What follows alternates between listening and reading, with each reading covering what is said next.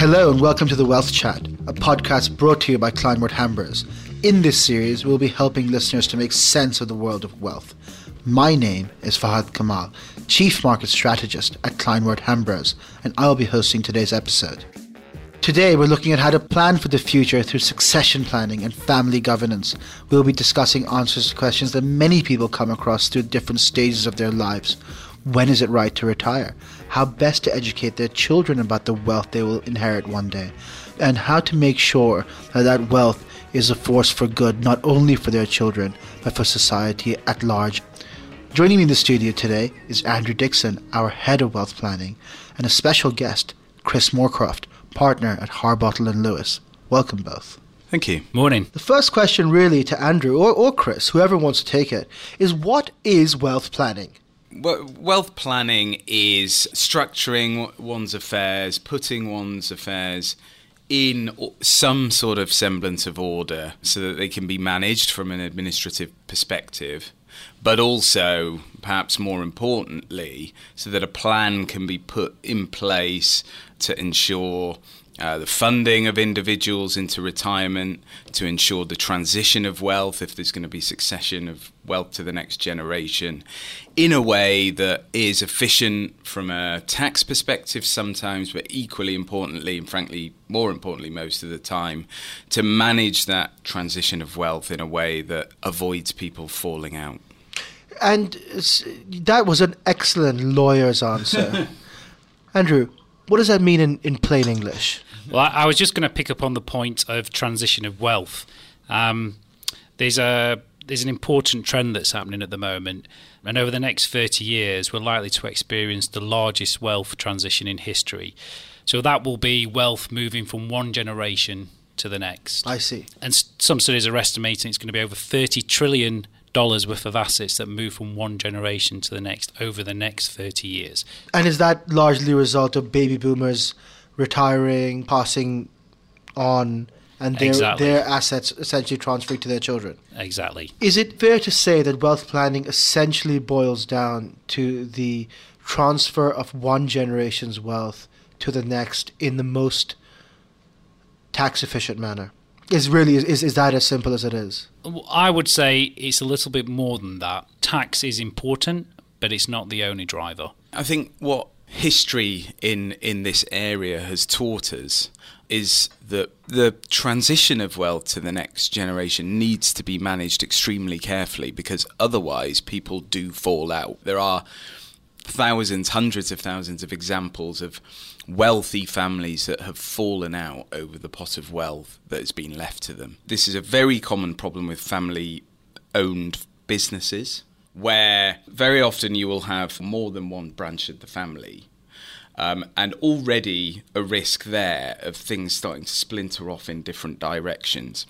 And therefore, fundamental question number one is, how do you split the pot of wealth if much of the wealth is tied up in a family business and one sibling is doing more than any of the others? Or at least thinks that they're doing more than any of the others. Or thinks that they're doing more, absolutely. And I think on a related point, so that there's the one question about who inherits what, in a way.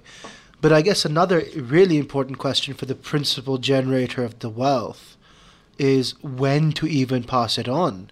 There's going to be an age of any sibling at which it's very, probably detrimental for them to receive a large inheritance or control of a business or whatever. And sort of wealth planning essentially revolves around these sorts of questions. When, how much, how, and what's the most efficient way. That is wealth planning in a nutshell. And so walk me through that, Andrew. So many of our clients will come to you, and they'll ask questions that are in a way impossible to answer, right? And what is the right age to give wealth to somebody? How do you split between siblings, especially when one seems to be more energetic, go-getter, and the other one tends to be less impressive? I don't think there's a single strategy that will work for everybody. It's a question of discussing this with clients, but understanding what's the most important thing for them, but also making sure that they understand the trade-offs between giving wealth now or wait until later? What's the tax position of those? It's very nuanced. Two families could have very similar circumstances, but the answer may actually be different depending on more on the emotional side rather than the actual hard facts of the situation. Right, even personalities and everything. Exactly. But I guess a starting factor surely is that the principal generator of the wealth at some point is going to die. And if they die without having any plans in place for succession or inheritance, bang, right away they get hit with a huge inheritance tax. I've never really understood. Can you walk me through what an inheritance tax is and why does a government suddenly benefit from an unplanned death of a wealthy person? That's a really good question. I mean, I think there are a couple of answers. First, obviously, it's a generator of tax revenue, albeit not a massive one, to be honest, certainly not in the UK. And I don't think in many places, to be honest. Lots of countries don't have an equivalent of an inheritance or an estate tax. But point number two, I suppose, must be to try and tackle inequality to some extent. Is that really the philosophical basis of an inheritance tax, is to essentially not concentrate the wealth in one family or what have you? In the UK, we don't have forced heirship rules. People are free to leave their assets to whoever they want to via their will. But assuming that they do want to give it to their children, but they haven't made any other plans, they will at the point of death be taxed what, 45% or 40%, subject to what we call the nil rate band, which is the IHT free estate. It's also worth mentioning that there are other reliefs which can be absolutely key from inheritance tax in the UK. So one, for example, is business property relief, which is there, and again the purpose of that really is to allow businesses to be passed to the next generation without forced sales and the like. Right, so it's fair to say that essentially the entire purpose of inheritance tax planning, one of the things that obviously we do and Harbottle does, is to help people with significant means, significant wealth, to transfer that onto the next generation in the way that's most tax efficient and suitable for their wishes. Well, I'd say that the tax efficiency is a second point. What you're really trying to do with a succession plan is put in place a layer of governance so that wealth is passed down in an orderly manner. So governance, that's a fabulous phrase. And, what are we talking about when you say governance of wealth? Governance is this fairly nebulous term that's used in this area that is a bit of a buzzword. But the reality is that what a family needs to do, and I guess what governance is really about, is trying to kind of put together some sort of vision for the family wealth. Because otherwise, when we're looking at really big sums and passing them down to last for more than one generation. And you think that sort of 5 million or 10 million wouldn't last more than one generation? Well, it could, but it would need to be looked after extremely carefully and grown, really. Whereas, I think you need a good wealth manager. I think once you get to 50, 100, you're looking at wealth creators who actually start thinking about more than just their kids. It's really multi-generational at that stage, right? Multi-generational. If you're looking at multi-generational planning, you need to put some sort of vision or rules in place. The client needs to be able to answer the question, what is the wealth for?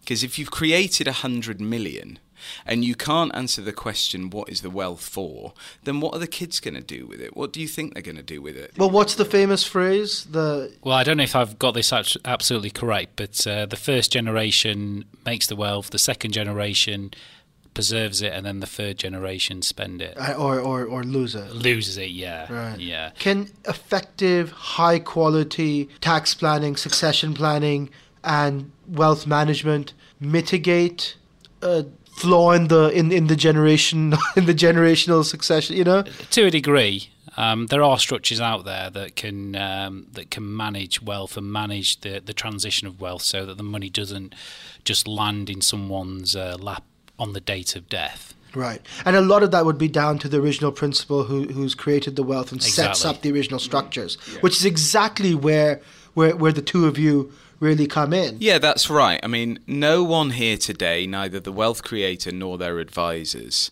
can control what people are going to do in 50 years or 100 years' time. But what you can absolutely do is you can put in place structures, rules, whatever you want to call them, to maximize the chances of that wealth not only lasting generations for the sake of lasting generations, but being responsibly managed by the custodians of the wealth in 30 years' time or 60 years' time or however long it is. And part of that is by trying to define a vision, trying to answer the question of what is this wealth for? I've made 100 million, I've made 200 million, what is it for? Well, I could give you a couple of examples. One is a client who came to me, and it's the reason I'm plucking the figure 100 million out the air. He came to me, he was worth about 100 million, and he came in talking about taxes. I've got assets in this country, this country, this country. I'm worried about inheritance and estate taxes. As soon as we sort of started to get under the skin of what he wanted, it became apparent that his view was that he didn't want to spoil his kids. He had 3 kids, I think, and didn't want them to have more than about 1 or 2 million each. So don't want them to get spoiled. Well, quite. Yeah. So he had a fundamental question to answer, which is, before we even start talking about inheritance taxes, even if we came up with some magic structure that meant you didn't pay a penny, what are you going to do with the other 96 million? Because unless you can answer that, there is a massive hole here in your plan.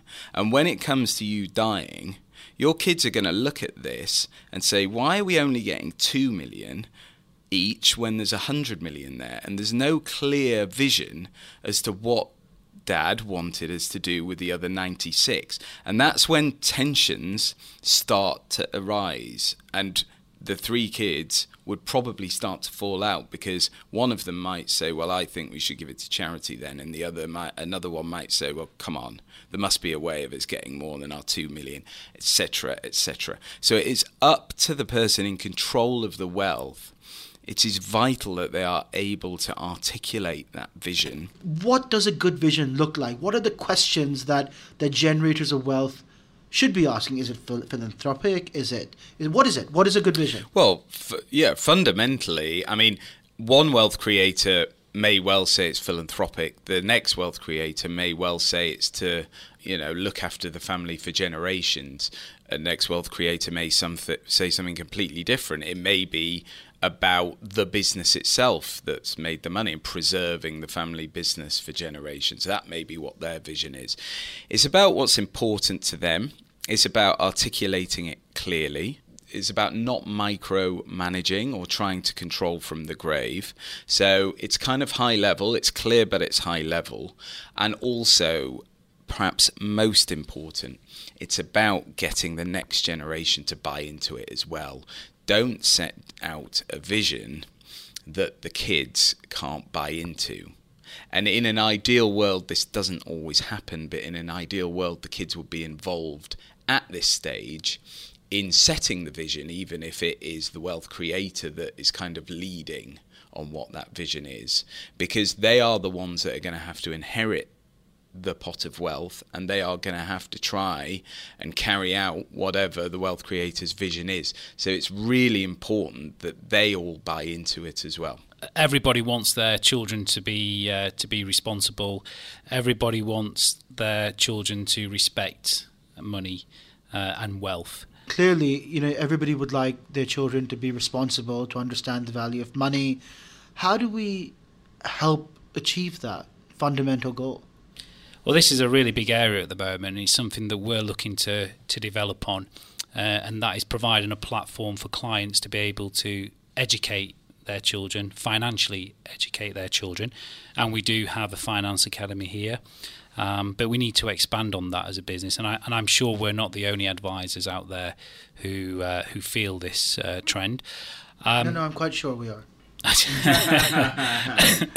I'd also say that from my perspective, one thing I quite like is the notion of charitable giving or having some form of charitable trust as a means of being able to help clients help their children respect the value of money. That makes perfect sense. And actually, and this is a question for both of you, that we're not just talking about the billionaires of the world here, right? We're talking about sort of average, successful people who when does tax planning, succession planning, when does one start to think about this? When is the right time?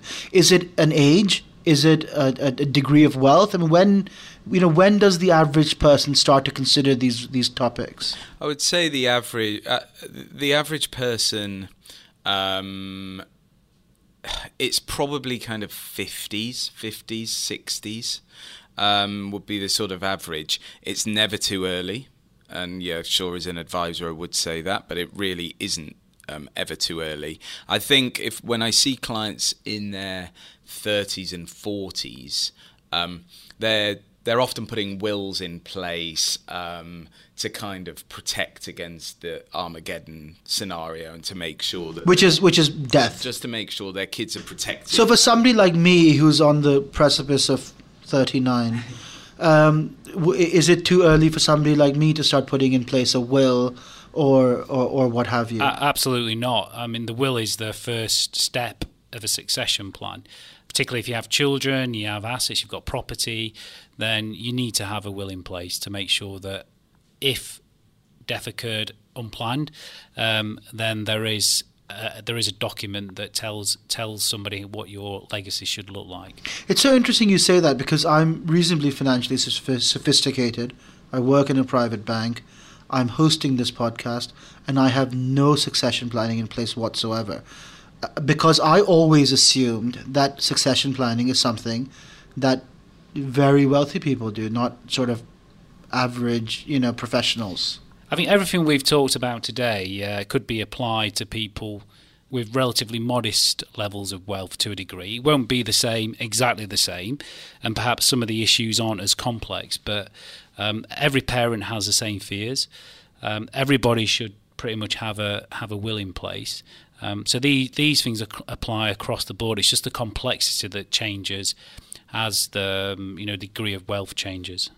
When's the right time to hand it over? What are the best sort of structures? As you said, obviously we don't want our children to be spoiled. So what's the right age? I mean, is it the late 30s a good time for them to inherit money? Is it when they're 50?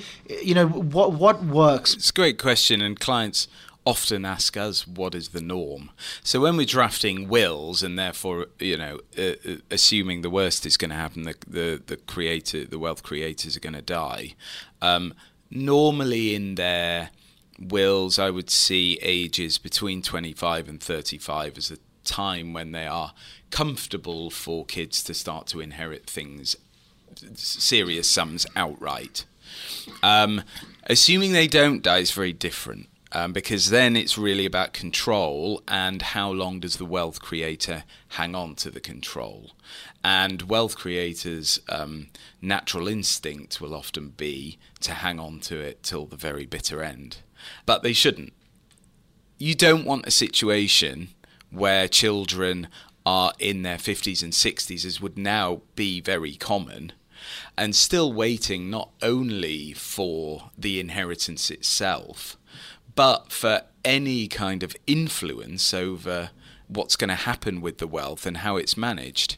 Because, frankly, they're going to be themselves starting to think about retirement at that age. It's just too late. So I would say for will planning, death planning, 25 to 35 is a normal age for people to inherit. For lifetime, kind of passing over control, I think wealth creators should be thinking very seriously about it in their 60s and 70s, passing to kids who are maybe going to be in their 30s and 40s. For control of family businesses, it's obviously got to be done earlier.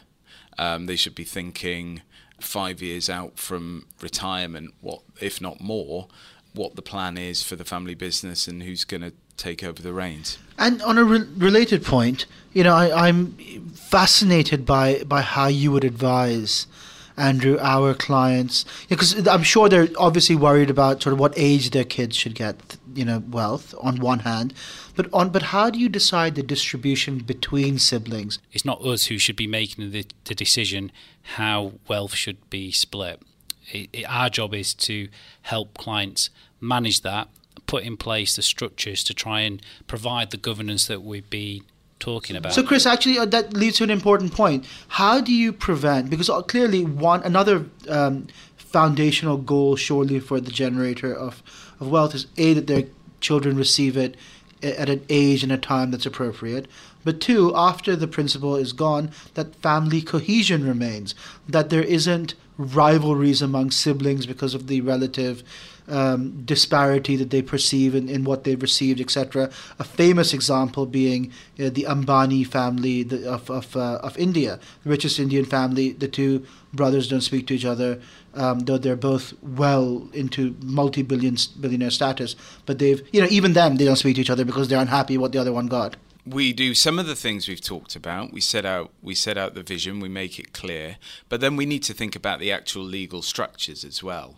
The trust has always been and remains probably in many ways the best vehicle for managing this. So what exactly is a trust? Now I'm on safe territory. So a trust is a legal relationship between a settlor who creates the trust, a third party called the trustees who look after the assets, and the beneficiaries who are the ultimate intended recipients of the pot of assets. So what does that mean in a really clear sentence? It allows you to give your assets to a third party through the use of trust law, require that third party manages the assets in a way that is for the ultimate benefit of the beneficiary. So in our example of two siblings, for example, who are going to receive a certain sum via inheritance, rather than giving it to them directly, per se, you may put it in a trust that manages it on their behalf. You may put it in a trust, and that would potentially give you a lot of advantages. It means that you can control the flow of wealth coming out to them. So an example of that would be that if I'm going to die and I have £10 million and I put it in a trust, and I say whatever income is generated from that 10 million every year, let's call it 500,000 a year, split that equally between my heirs, but never touch the original. Is that sort of the thing we're talking about? That's the sort of thing, because it avoids the 5 million going into their own estates, and the advantage of avoiding that is, firstly, you protect them from themselves, depending on the personalities, and secondly, you protect to some extent that wealth from third parties. Indeed. So just carry on that thought, Chris.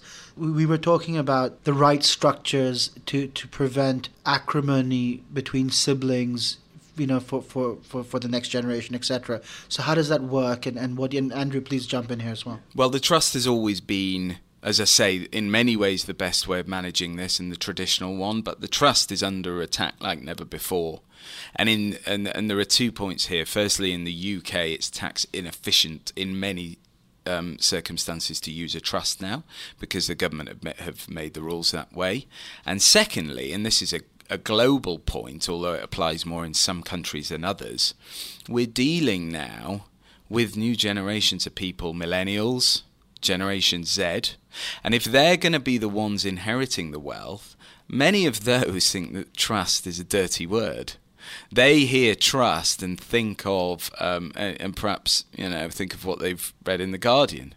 Not all of them are that happy, people in their 20s and 30s, to discover that the family wealth is tied up in trust. And that's another problem for wealth creators and for the industry, is what other structures are out there that might achieve the same objectives but without some of that baggage. Yeah, exactly. And obviously in the UK, people have been moving away from trusts for quite a while. They're still very common. But people are looking at alternative structures, such as a company structure, to help manage family wealth. I think the issue over the different generations is a really big topic, because the the generation that made the wealth may have a very different view on life than the generation that inherits the wealth or is due to inherit the wealth. And as Chris picked up on the topic there of trusts having different connotations to one generation and another, there'll be many other issues as well which the family will need to consider between the generations. So, gents, that has been fascinating. As a what are your key takeaways in terms of succession planning and tax planning, etc.? I think there are many different elements to it, and as Andrew rightly said earlier, it's a very nuanced area. But I think number one, the most important, is communication. The family need to communicate because the wealth creators need to think about their goals and what the wealth is for, and then they need to be able to communicate that to the next generation and obtain their buy-in and make sure that the next generation fully understand and are on board with the objectives so that they can then be the custodians of the wealth that the wealth creators want them to be. Yeah, absolutely. And I'd probably just add that it's never too early to start the succession planning. I think it's really important that clients don't see succession planning as just as a tax point, but it's actually it can be a force for good. It can be a tool for educating children.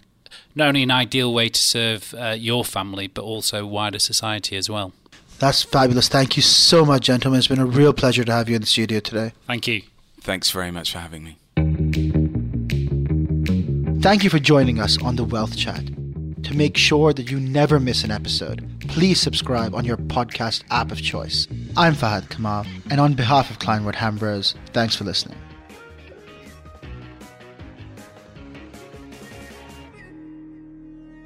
This podcast is not a personal recommendation or investment advice.